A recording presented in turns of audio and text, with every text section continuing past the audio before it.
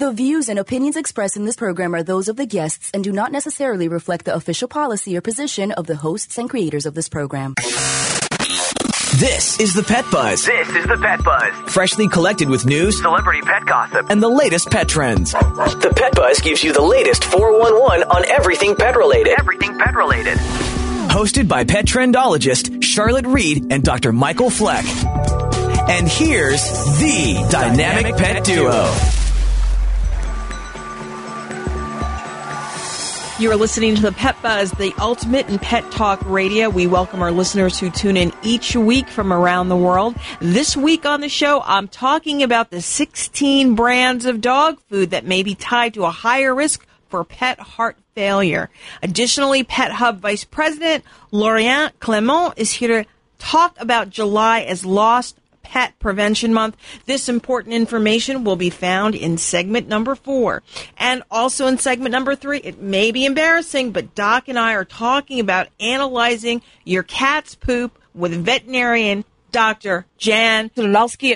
And in Fleck's Facts, I'll be answering your questions about the best way to cool off your pets. That's in segment 2 with our celebrity pet news. And now let's kick off our show by talking about manatees.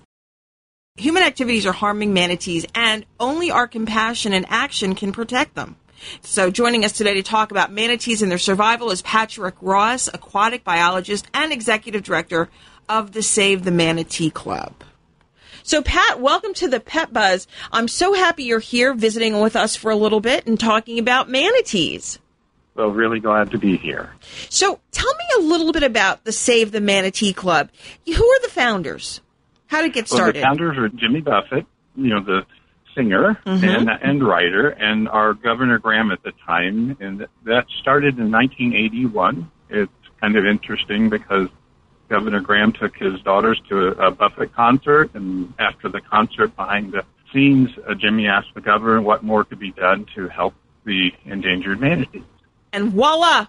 The club was founded. From there, the governor appointed a committee, and in fact, I was one of those original committee members as the scientific advisor for the Save the Manatee Committee.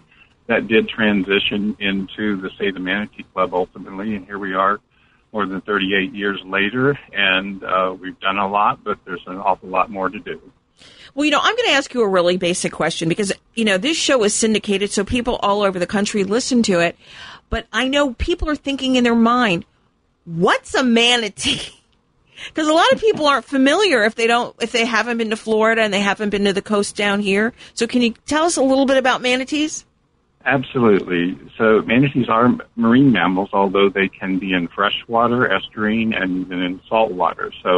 But they're a vegetarian in that sense. They eat aquatic plants, and that's the way they survive. They can grow over 12 feet and over 3,000 pounds, but might average more like 10 feet and 1,200 pounds.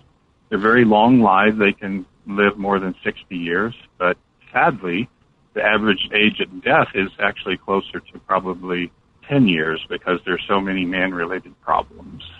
I just can't believe they can be almost as much as 3,000 pounds, and they're vegetarian. That's crazy. You think they'd be a little slimmer? Yeah, absolutely. You would think if you saw them underwater, and of course things look actually a third larger if you have a mask on and you see it. So if you were seeing a manatee that was 3,000 pounds, you'd get a little bit nervous because they are so large. But really, there's not a more gentle animal in the world. They just don't have the ability to be aggressive or try to harm anyone. The most that might happen is the mother of a calf might actually swim between you and the calf to protect it, but they wouldn't try to attack you in any way.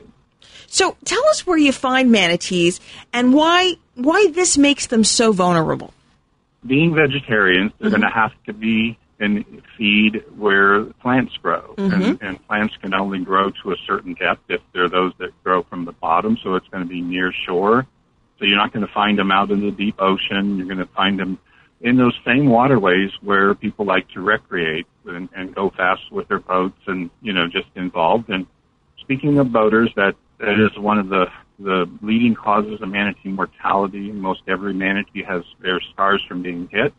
But we don't see the boater as the enemy. We see them as someone we need to work closely with. I'm a boater personally, and there are many different ways we reach out to boaters to ask them to help protect manatees because it is such a serious problem. Well, if you've just joined us, we're talking with Patrick Rose, aquatic biologist and executive director of the Save the Manatee Club. You know, we're so glad that you're here talking about this very, very interesting topic. So, from what I understand, a lot of manatees died in 2018 last year. Were most of them watercraft injuries?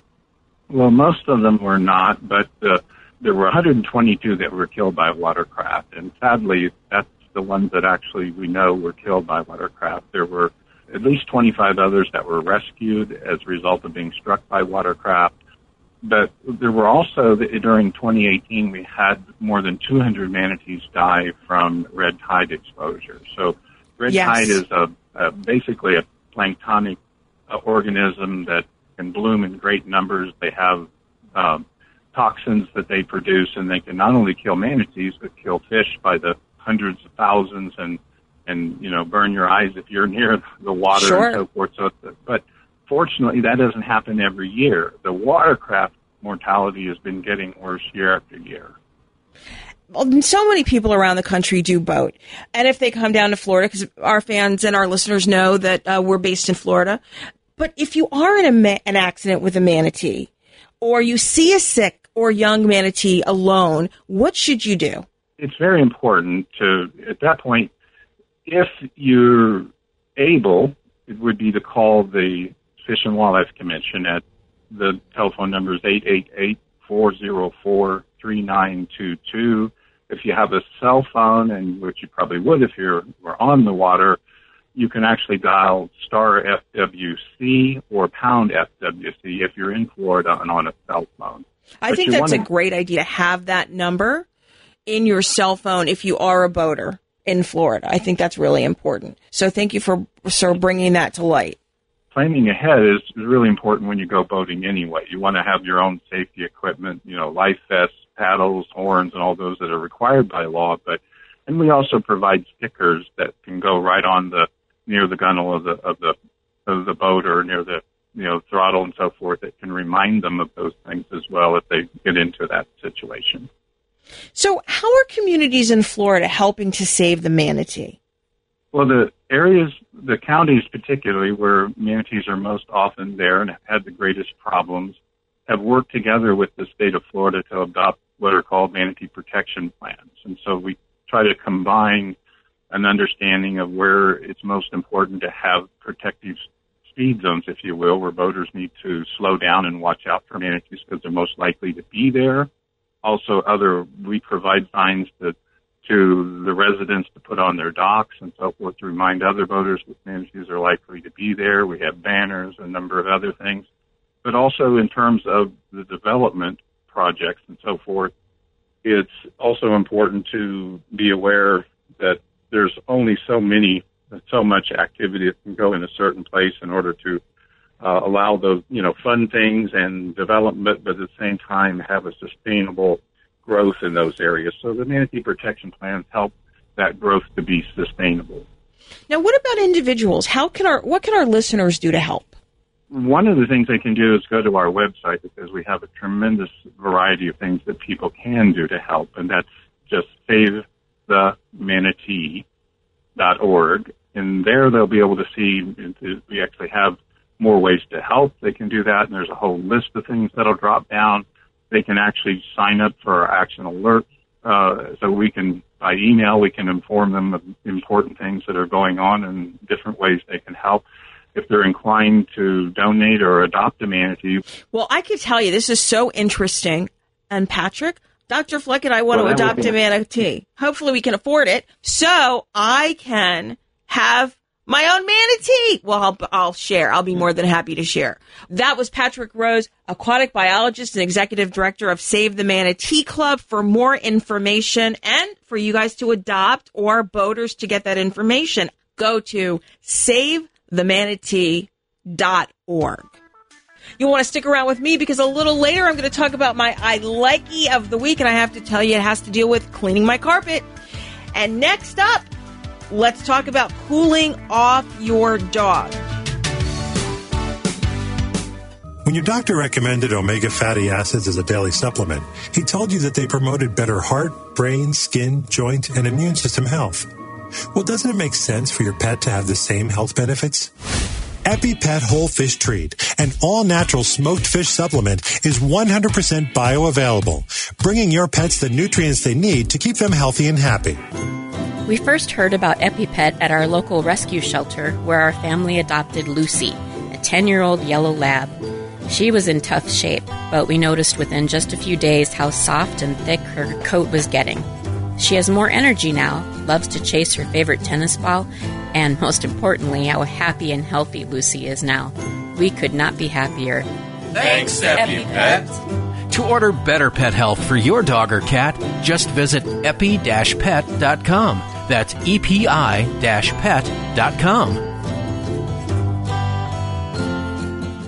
My name is Michelle Schaefer. I'm the mom of 3 boys, and I'm from Haddonfield and North Wildwood, New Jersey. I met Aladdin through my work with Lilo's Promise Animal Rescue, and I foster the emaciated dogs that come into our program. Aladdin came to us. He had been dumped at the side of the road. He weighed about 18 pounds. He had broken bones, other wounds, and he was missing 12 teeth. He was the worst abuse case I had ever seen. The most moving experience that I've had while working with Aladdin were when we were first responders at the Pulse nightclub shooting in Orlando, Florida, and Aladdin usually works off leash. He was on leash that night, and he led me over to a very specific person, and here that man had been in the nightclub the night of the shootings. He and Aladdin shared a very special moment that really made me cry. Aladdin has changed the way I see the world in a million different ways. The main thing is to treat people with kindness and compassion. My name is Michelle Schaefer, and Aladdin and I are individuals.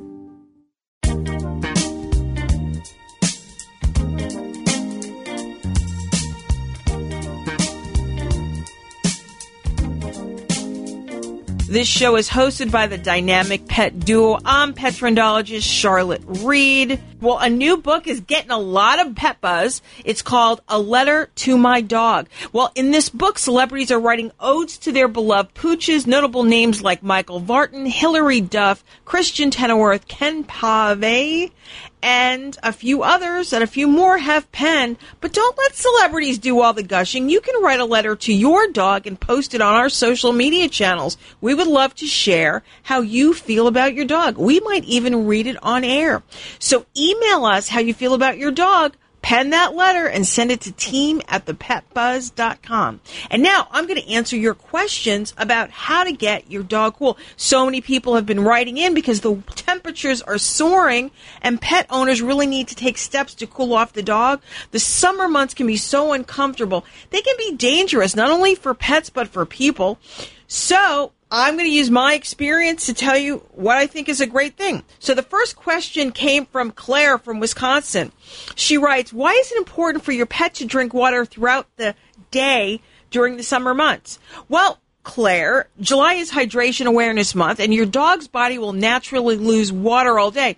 He loses water when he sweats, through his paws, when he pants, and when he pees and poops. A good rule of thumb is make sure your dog gets at least 1 ounce of water daily for each pound he weighs. For dogs on the go, try Loving Pets products Bella Romana bowls. They're PBA-free, they fold flat, they're dishwater safe, they lock in place, they have legs for sturdiness, and a carabiner to take you wherever you and your pooch go. Okay, my second question is from Mike from LA. He wants to know if coat condition contributes to a cooler dog. And thanks so much for asking that question, Mike. So you got to know, in hot, humid weather, fleas and ticks thrive and survive. So if your dog's coat is dirty and parasite infested, the fur will not work to keep your pets insulated from the soaring temperatures.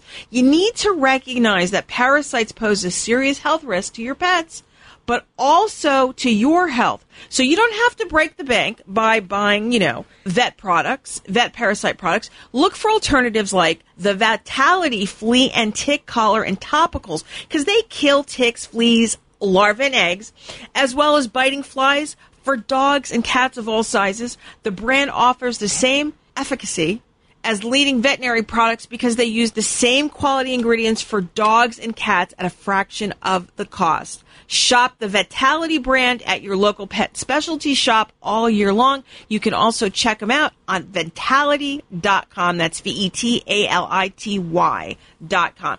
Okay, so Melissa from Lakewood Ranch writes, if we have an active on-the-go lifestyle, how can we keep our pets cool? Well, here we go. I've got some product recommendations for you, Melissa. The Cooler Dog brand creates cooler products that help dogs stay safe and are more comfortable in the heat. The best part is they're affordable. So in addition to hydration, that's one way to keep a dog cool. The two other methods to protect a dog from the heat are physical cooling and shade. So one of the things you might want to think of is the cooling vest, the cooling collar, and the cooling mats, as well as a pop-up shade oasis. The pop-up shade oasis is really not a containment center, but it's just a temporary shelter. It's interesting because the gray fabric blocks about 80% of the UVA rays. So UVA rays or UVB rays can be very harmful. Now, the mat, which is a great cooling mat, is made of chew-resistant ripstop and offers 10 times more cooling power than gel pads. You snap them together if you have a large dog. I don't know what kind of dog you have, but you can snap them together.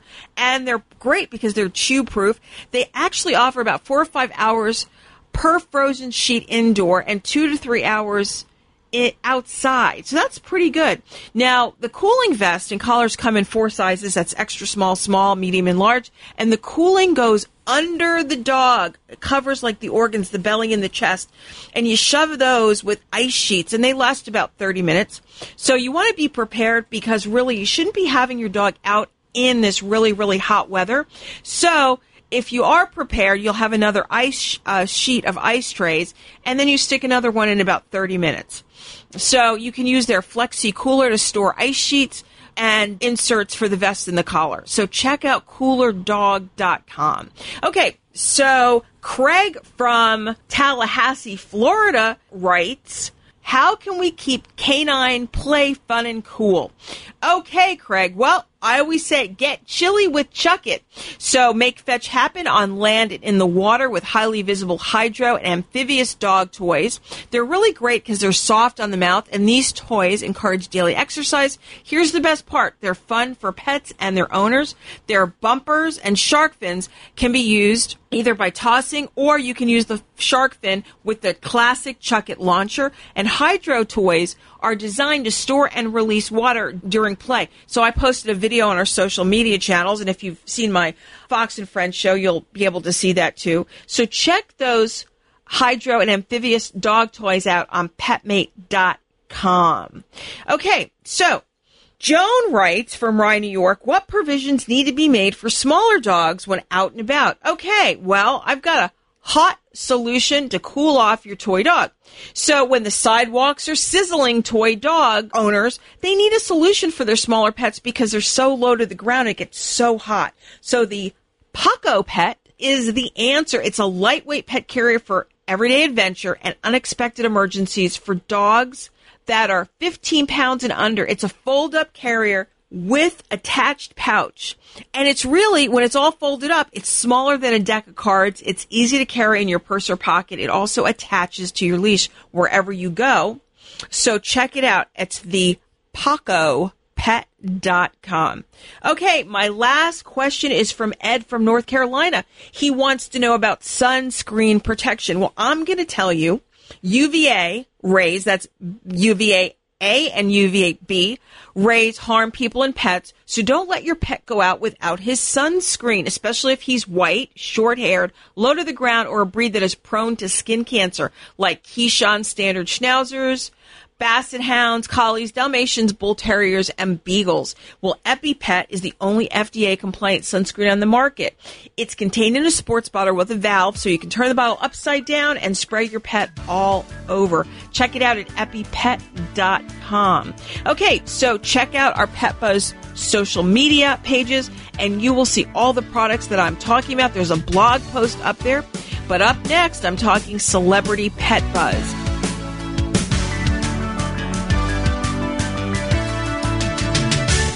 You are listening to The Pet Buzz with Petrendologist Charlotte Reed and veterinarian Dr. Michael Fleck.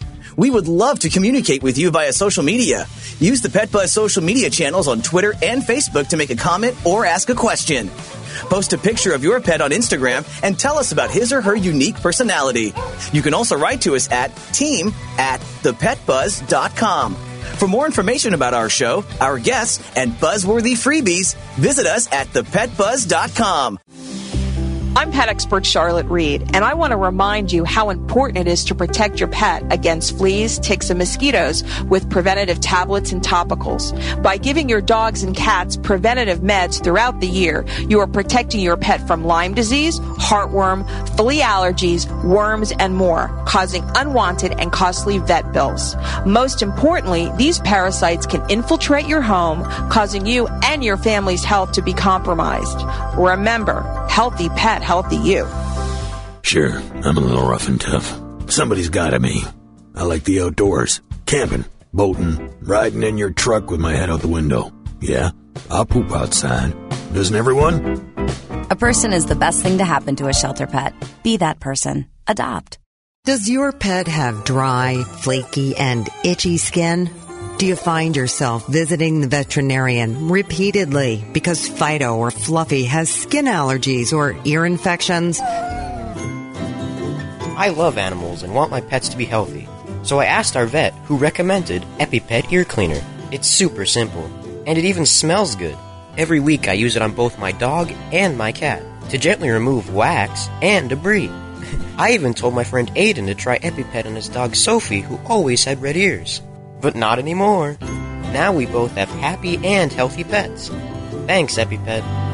Developed by a veterinarian, EpiPet is a revolutionary, high-performance skin and ear care product line made with the finest natural ingredients. EpiPet, for you and your pet, means better pet health.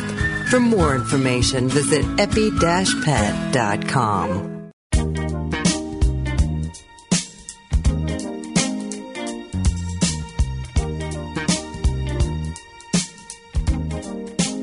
Welcome back. You're listening to the Pet Buzz, the best in pet talk radio. I'm Petrendologist Charlotte Reed. And I'm veterinarian Dr. Michael Fleck.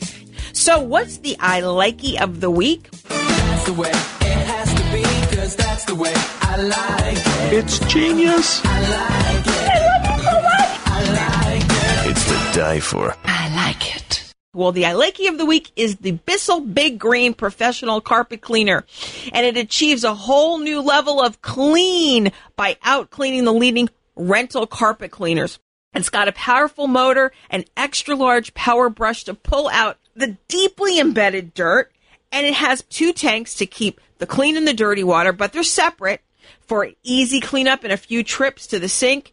It's got a 5-year warranty, but most importantly, it's a godsend for me with Hammy and Wally, our 2 English toy spaniel puppies who occasionally pee and poop.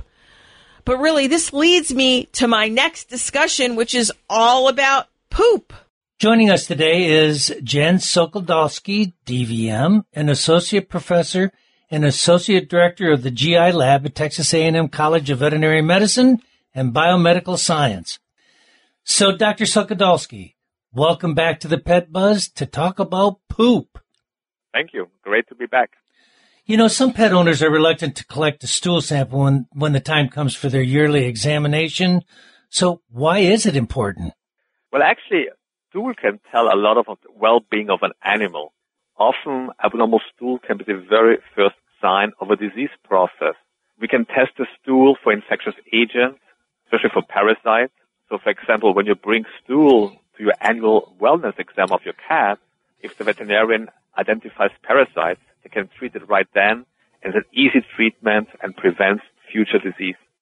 You know, I'm glad he brought that up because I find a lot more people, and you can tell me if this is true, Dr. Fleck, do you find that more dog owners bring dog poop or cat owners bring cat Yeah, poop? it's sometimes very difficult to get stool samples from cats. Okay, so that's why this interview with Dr. Jan is so important. Really important. So, Dr. Jan, tell us, what does healthy cat poop look like, and when is it best to observe it? Well, I would observe it every day you clean your litter box. A healthy poop is usually formed, looks like a log shape, like a log, tree log. It shouldn't be too loose. It should not too hard. Some people say it has the consistency of like clay. What I found very useful for our owners is to use a so-called fecal score chart. Those could be obtained on the internet, or maybe you can even ask a veterinarian if he has one available. But those are like small pictures, and they can give a score to the different shapes and sizes of poop and tell you like if it's normal or abnormal. And that really helps owners a lot to say, okay, I have a score like this, and a veterinarian can better appreciate how it looks like. Then I would look at the color. The color is typically dark brown. You don't want to have it too black. That can be a sign of potentially blood in the GI tract. You also don't want to be too light. That could potentially lead to some non-digestible, like liver disease and so on. So those descriptions will be also useful to note, and then if they're abnormal, tell your veterinarian. I have to get one of those instruments. Yeah, I mean, this way this way they can come in with their score. Hi, I got a cat poop score. What's like a normal score? Yeah. And sometimes nowadays also with cell phones, it might be wise to take a picture if you think it's abnormal. Excellent idea. Yeah, that's a great idea. I mean, everyone's on their cell phone and take a selfie of your cat and his poop. Yeah. Well, here's another question, and this one is perplexing to me all the time. Multiple cat ownership. So they want to bring in a poop sample. What's the strategy for folks bringing in poop for a specific cat with multiple cats? Yeah, I can see that's often quite challenging. First of all, I would ask the veterinarian why. Because sometimes if it's a wellness exam, it might be actually okay to bring a few random samples. Because often if we have parasites, often probably most cats would have it because they share the household. However, if you suspect that your cat has disease, then it's really important to really get the stool from this specific cat. And I don't really think there's a really easy way of doing that. But sometimes if you observe a cat's schedule, you might be actually able to say, okay, now it goes at this time to the bathroom, so maybe that's an easy way of collecting it. It's actually quite often possible this way. But in the end, if that's not possible, I think the only way is to try to isolate your cat. It has to be in a single room, and hopefully it can be able to make the litter box. That would be the most safe approach of getting that. But I appreciate that sometimes it might be challenging because those cats feel uncomfortable if it's changed their routine. Absolutely, and routine is so important to cats. Well, if you've just joined us, we're talking with Dr. Jan Suchodolski from Texas A&M College of Veterinary Medicine and Biomedical Sciences about identifying healthy versus abnormal poop. So, what if the poop is small and like hard balls? That's a very, very important observation. I think cats are prone to some degree to constipation, and small hard balls of poop, especially when the cat strains and has difficulties of letting the poop go, is really a serious sign. And if you observe this for a few days in a row, I would definitely contact the veterinarian, because that's a sign of constipation. And reasons for constipation can be dehydration, but often it can also be a sign of a more systemic disease. Sometimes with diabetes, it can be neurologic symptoms. So it's really very important to truly contact a veterinarian about that. I would not let it go too long. Now, sometimes it's also a sign of age. Some cats have more pain, so they can have a colon obstruction. And obese cats have a higher risk of passing hard stools. But again, if you observe that, it's definitely worth contacting the veterinarian, because it can really be a mild cause, but it can also be a very, very crucial sign of more serious disease. Well, let's go to the other extreme. What about loose stool or diarrhea?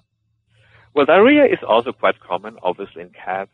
And again, it depends on the consistency of diarrhea. So again, what we talked before, it's very important to look at the shape, look at the color of the diarrhea. Does it have blood? Does it have mucus? Because all of those could be signs of different diseases. For example, if it's blood, it can be infection. If it's mucus, we have a lot of parasites who can cause that. So again, important to observe it, important to potentially take a sample and bring it to veterinarian and discuss it, the shape and the duration of those signs. Now, what if your cat has diarrhea for more than 2 days? I mean, should I take it to my vet? I would definitely contact the veterinarian and make an appointment. Sometimes, like acute diarrhea often is one of those signs that can be self-limiting. So sometimes it takes 1 or 2 days for diarrhea to stop. However, if it goes beyond that, I would definitely contact a veterinarian. And again, especially if it looks different in color. So blood is always a concern. Mucus can be a sign of chronic disease. So if it's a longer duration than a few days, I would definitely contact a veterinarian and make an appointment.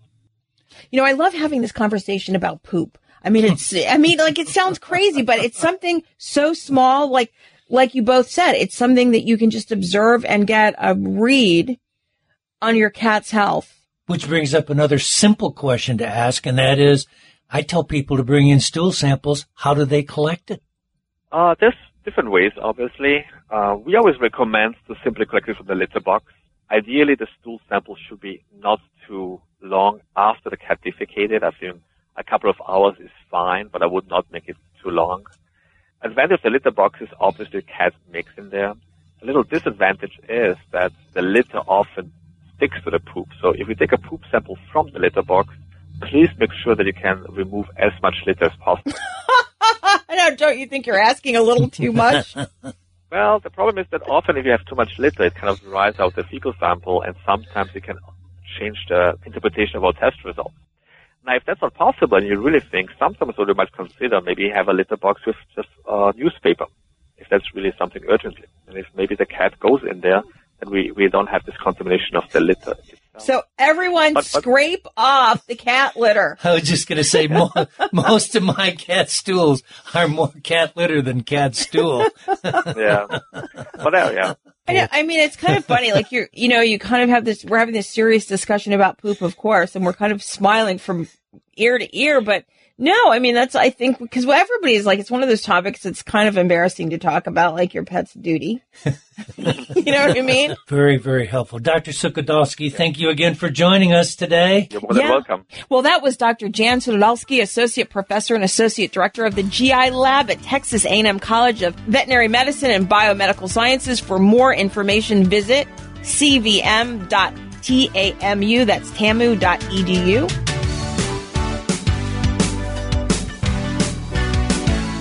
Warmer temperatures mean more time outside. You have sunscreen for yourself, but what about Fido? According to the American Animal Hospital Association and the American College of Veterinary Dermatology, pets need sunscreen too.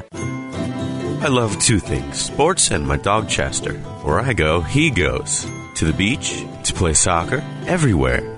We spend a lot of time together in the sun, so I always carry a can of EpiPet sunscreen, so Chester is protected from the sun's harmful UV rays. I just spray it on and I don't have to worry. Chester is protected, so I know my sports buddy's going to be with me for a long time. Thanks, EpiPet.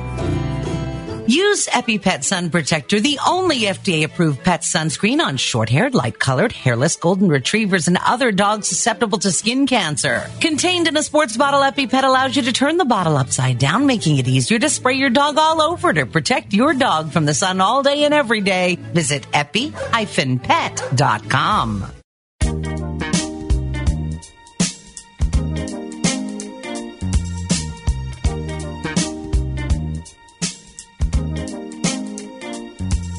Welcome back. You're listening to the Pet Buzz, the best in pet talk radio. I'm Petrendologist Charlotte Reed. And I'm veterinarian Dr. Michael Fleck. And joining us today to talk about lost pet prevention is Lorien Clemons, the Vice President of Marketing and Operation of Pet Hub.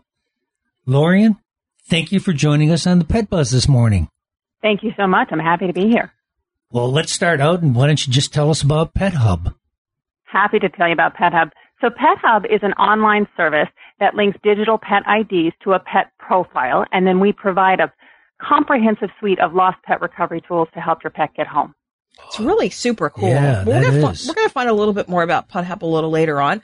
I'm really curious, how many pets are lost each year? Well, the statistics are pretty daunting, actually. It's estimated that 1 in 3 pets goes missing during their lifetime, and according to the American Humane Society, that equates to about 10 million pets going missing every year. Wow, 10 million pets every year. Well, that's a lot of pets. So, basic question, but I think really important for you to answer for us, because our listening audience needs to know this. So why should every pet owner have ID tags or ID for their dog? Well, a lot of parents that I talk to don't truly believe that their pets are ever going to go missing, despite those statistics I just gave you. But the bottom line is the unexpected will happen, and a pet that has proper comprehensive identification is so much more likely to get home quickly. In fact, statistics show that animals that end up in shelters without proper current ID, less than 25% of dogs are reunited with their families, and less than 5% of cats ever make it home. So it is critical that your pet has that ID. Okay, so let's talk about that ID tag a little bit more. What should be put on that ID tag, and why is it important to have a digital ID tag? Is it a better alternative, that digital tag? Well, yes, I believe it is. We at Pet Hub obviously believe it is because that's what we do. But I want to start first with the fact that at Pet Hub, we actually recommend a multifaceted, comprehensive approach. It's like a stool. It has to have at least 3 legs or it's going to fall over. So we recommend first and foremost that the pet must have a collar with a current, easy-to-read ID tag, and we do believe that external IDs that are digital are the best option. Usually the profile is free. That's true for Pet Hub, not true for all digital IDs, but most of them do have a free basic profile. And Pet Hub's IDs also have a 24/7 call center phone number that's printed on the tag. So there's somebody there 24/7 to pick up the phone and help your pet get home. And that's really comforting in case you have lost your pet at an awkward time, that just hearing a human voice is actually keeps you a lot calmer than it would if you just got a voice recording. Trust me, if you lose your pet, the anxiety levels are high. Yeah. I mean, let's talk about tattoos. Do people still use pet tattoos as a form of identification? Well, some do. They're still often used quite a lot in show dogs and service dogs, particularly dogs that, for whatever reason, what their job is, means that they can't wear a collar all the time. Tattooing actually is an important identification tool for those types of dogs. But, you know, there's some drawbacks to it. It's a higher cost thing for a lot of people because of the vet care that's involved with getting the tattoo.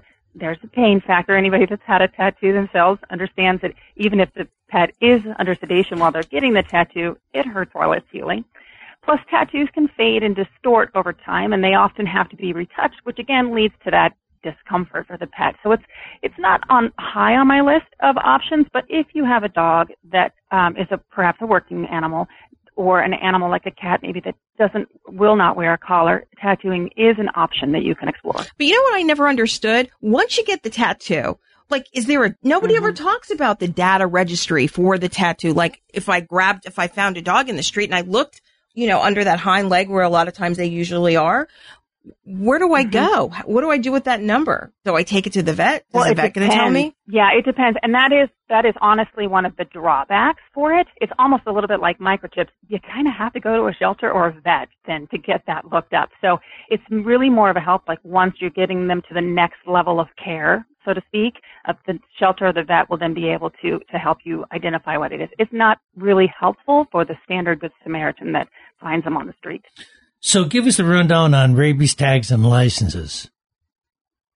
Okay, so in the United States, pretty much every single place that you're going to go, you are required to have your pet vaccinated with a rabies vaccination. It's really important health thing. Most rabies vaccinations then come with a rabies tag that's usually linked to your veterinarian.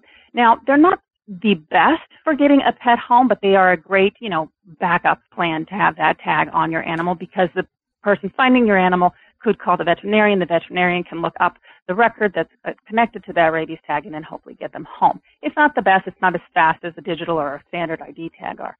So let's talk about the pros and cons of microchipping. I don't want to talk about necessarily the health concerns, but just from the ID perspective. Well, so the issue with microchips is it takes a lot of things going right for a microchip to get the pet home. However, at the end of the day, they are the ultimate safety net. And if your pet does not have one, you don't have that safety net.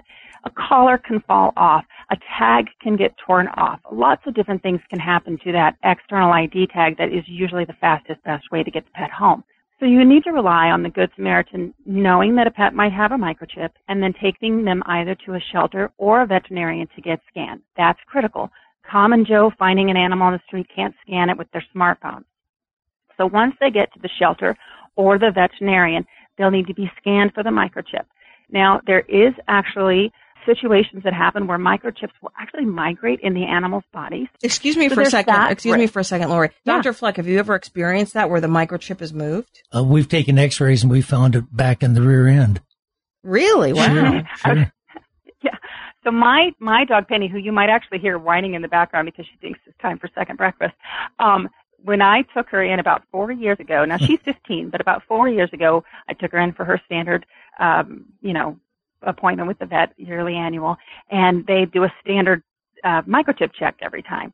And her microchip, which we had noticed had gotten lower in her, down her back the last time we've been in, had, like you said, it was all the way down in her right rump. And, she likes to roll on her back. She's a Boston Terrier. That's like her favorite thing to do is to roll. So it had migrated over the year down to that back rump.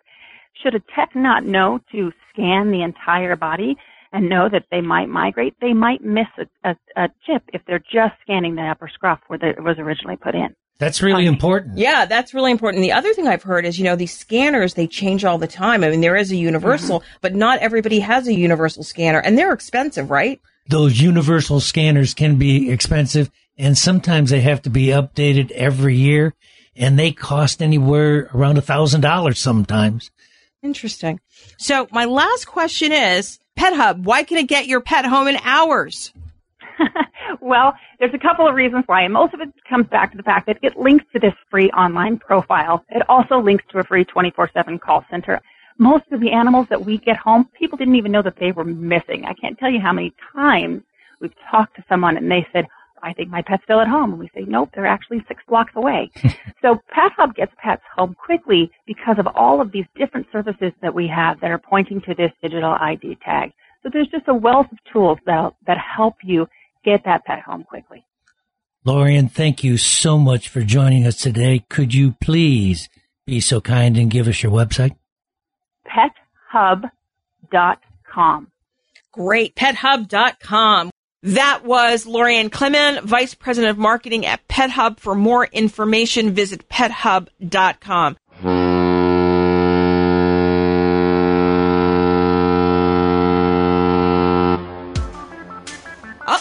Did you hear that? It's the bell. It's signifying time to wrap the show. Before we go, we want to give you a preview of next week's show. Next week, we're talking about sharks. That's right. George Burgess is back, our shark fan. We're going to talk about new books with Publishers Weekly and Doghouse Repair Month. I know, we don't really have a doghouse that our dog sleeps in, and we don't encourage it because we think dogs are pack animals. They should be in the house. But I think it's interesting to talk about this celebration in the month of July. But we want to give special thanks to our guests, Patrick Rose, Dr. Jan Suchodolski, and Lorien Clemons. And of course, we must always thank our sponsors, the Animal Medical Center of Bradenton and EpiPet, making better skin, coat, and ear care products for healthier pets everywhere. If you have a question, write us at team@thepetbuzz.com. We'll cover it on our next show. Just so you know, you can follow along on our social media channels as the show airs. And if you've missed any portion of the show, visit our social media channels and listen to the linked podcast on Monday morning. You can also catch the show on Stitcher, TuneIn, and Spotify. Most importantly, remember, we're here each week to help you take better care of your pets. Peace out and pet love. Goodbye.